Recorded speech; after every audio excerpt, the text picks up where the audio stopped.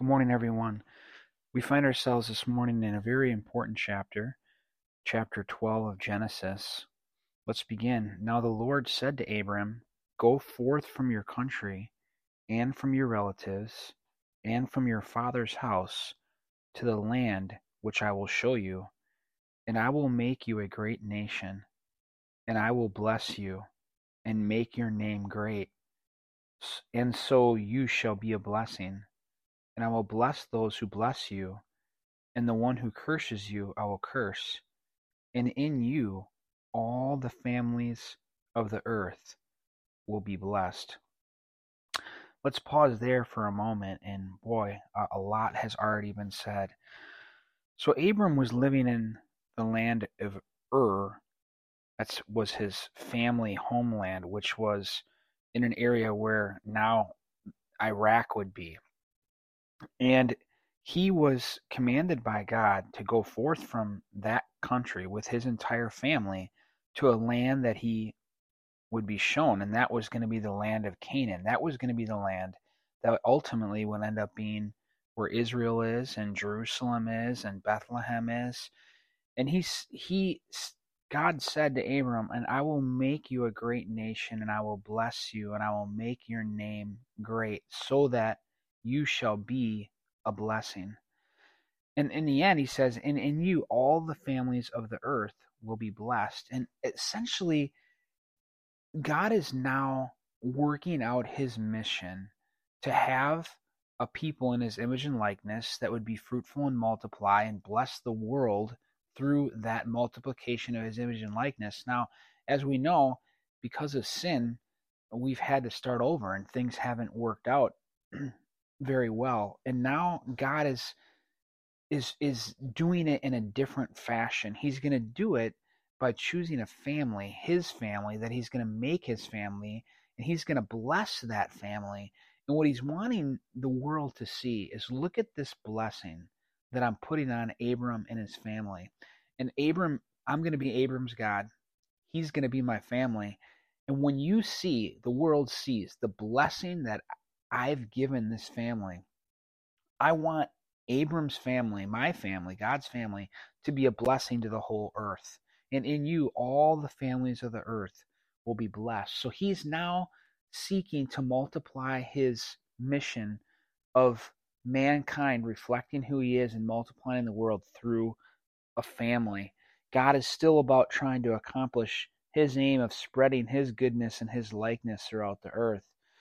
Now, this is so interesting because this is called the Abrahamic Covenant. Now, we're going to see that more clearly illustrated in Genesis 15, but this is the beginning of God's promise. This is called God's promise. He's going to give Abram this land and bless Abram's family. And, as we'll see in the days to come, reading through the scriptures, is that Abram and Sarah didn't, have any children and really struggled to have children as well. So it's quite remarkable that God chose this family to be the one that was going to multiply on the earth. Another thing that's very interesting to know is that, Abraham had eventually Isaac, incredible story we'll get to. Isaac had Jacob. Jacob wrestled or struggled with God, and that's when Jacob got his name changed to Israel, which became the name of Israel, to wrestle or struggle with God, and that's what Israel means. And that became, so Abraham's family became the nation Israel, okay? Now, later on, I think it's just appropriate to talk about it now with all that's going on in the world. For those who don't know, just 1 week ago today, I was actually in Kansas City. I'm from Wisconsin. I was in Kansas City for a wedding, and I was actually in McDonald's doing a recording because I was in a hotel for this wedding, doing one of these recordings for our Bible reading plan. And I see my son, Jacob, trying to contact me at about this exact time, around 6:30 in the morning. And because I was recording, I didn't answer the phone. I finished my recording and immediately found out, because he had got a hold of my wife, who at this time was now with me, and said Israel was at war. And obviously that's huge news always. However, it was really significant in our lives because the very next morning, that Sunday, so earlier this week, I was supposed to be in Israel, fly to Israel Sunday morning. I was leaving out of Kansas City, and I was going to spend 8 days touring Israel with people from our church. And sad that we weren't able to go, but I'm thankful. Some people are just getting out now. We would have been quartered up basically in a hotel all week because of this war, and probably would still be there. They're just starting to get people out of Israel now. So it would have been a really, really challenging experience. So I feel blessed that we didn't get on the plane. But anyways, that's kind of made my interest even greater in everything that's going on with Israel right now. We will learn later in the book of Genesis that God gave Abram the land, and he even spells out the land from the river of Egypt to all the way to the Euphrates River to the north. And he spells out that he's giving them that land. So again, that's Abram's land, which became Isaac, Jacob, Israel's land. And really that's this is very simple, and I don't want to claim to be an expert, but very briefly, God gave Israel that land. And unfortunately, because of their waywardness, they eventually got the promised land after, again, Jacob left for Egypt because of a drought, right? But Israel ended up, God led them through the Passover, and then through the conquering again of the promised land, they finally got in that land, and then created their country under David and then Solomon's leadership. But then after Solomon and the prosperity of the country, they still didn't follow God, and the country got divided in two, Israel to the north, Judah to the south, under Solomon's two sons, Jeroboam and Rehoboam. And Israel was essentially at war with each other at that point, with two different countries, Israel to the north, Judah to the south. Well, it didn't fare well for God's people because they did not live to honor God, and they worshipped all kinds of false gods. And again, we see how man struggles to live for God. So eventually, the Assyrian Empire took over Israel to the north, and the 10 tribes of Israel that were in the north. And then that was in the 700 BC range. Then in 500 BC, you know the story probably, that King Nebuchadnezzar came in and eventually deported Judah and Jerusalem. Jerusalem was at the northern border of Judah, and then they got deported. So at that point in 500s BC, Israel as a country was no more. And what's amazing is they never became, well, hang with me, but they never became a country again for a long, long, long time.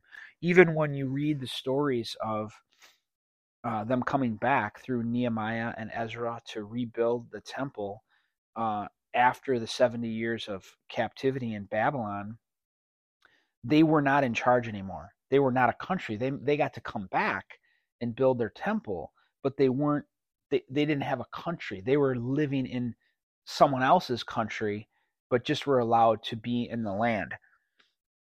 So Israel was no more. And what's amazing is Israel was no more again until after the Holocaust, all the way up into our generation, so to speak, when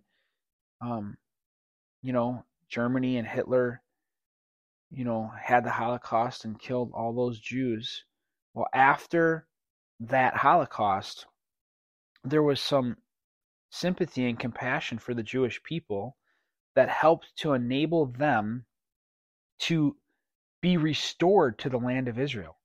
So essentially, the Jewish people were given Israel back after about 2,500 years of not being a country. Israel became a country. How incredible is that? And just God's divine providence that a country that was no more for 2,500 years somehow miraculously came to be a country, and partially it became a country again because of, the torture that they were given and the compassion on the world to help them have a country back. Well, at that time, by the time they came back, now you had other people in the country, right? So the people in the country Now, Palestinian people see it as their land because Israel was gone for a long time. And Israel still says, hey, no, listen, you can go back to the Bible and you can see clearly this was our land. God gave it to Abraham. God gave it to our family a long time ago.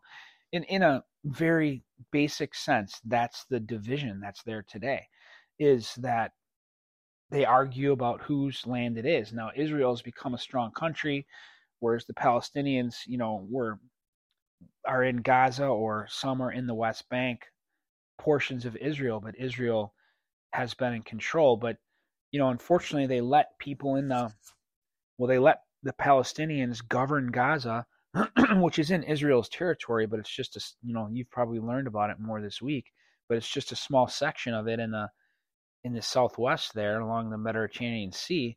But because they allowed them to be there, now they're launching missiles at them. And then, of course, that big attack that happened last week. So although they were allowed to be there, they're a thorn in Israel's side and shooting missiles all the time. So now Israel has said, enough's enough. We can't let you be here in control like this, because all you do is attack us. So now we have this wicked war that's taking place, and unfortunately, a lot of innocent people are gonna struggle through this. And I respect Israel's right to defend itself and to not allow an enemy to be launching missiles at you. So I respect their right to do what they're doing. But war is gonna suck. It's gonna be a rough thing for a lot of people, and hopefully it doesn't expand into so many more countries getting involved in the war. But that's kind of a nutshell. And isn't it interesting that it goes all the way back to our Bible? I just think it's remarkable that God has a future history for Israel. It's recorded in the scriptures. And how is that history going to play itself out if Israel was not a country? But indeed, in God's providence, Israel became a country again. I believe it was like 1947 or 8. And now the prophecies regarding Israel's future are still very valid and will one day come true. It is amazing what God can do. So, back to Abraham, I want to bless him and his family so that he will be a blessing. So they went to the land of Canaan, and they went ahead and began to build their family there.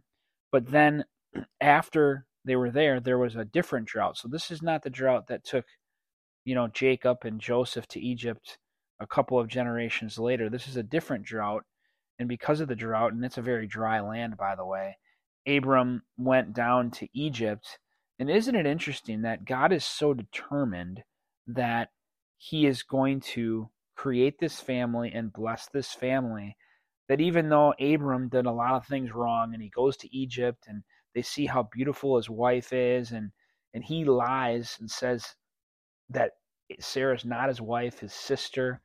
There may be some cultural reasons why he did that. I don't know, but he shouldn't have did it. He shouldn't have lied that way. But God is going to make sure that his mission is not thwarted. And while they were in Egypt, Pharaoh, received essentially like a plague because God did not want Abram and Sarah to stay in Egypt under Egyptian control. So then the Pharaoh realized that, hey, something's up here, and he let Abram and Sarah leave Egypt and took goods with them to go back to the land of Canaan. So very interesting, because now that God is determined to make this happen with Abram's family, God's not going to allow anything to thwart it. And that's what we read in the rest of the chapter. Wow. Well, there's the beginning of the history of our family. The story goes, and we'll get more to this in the chapters ahead, that God wanted to bless a family and bless the earth through that family. Did you know that the New Testament now teaches that through faith in Jesus Christ, we have now been made heirs of that promise, heirs of the promise to be God's family, and that he wants to bless his family, and he wants his family to be a blessing so that all the families of the earth will be blessed.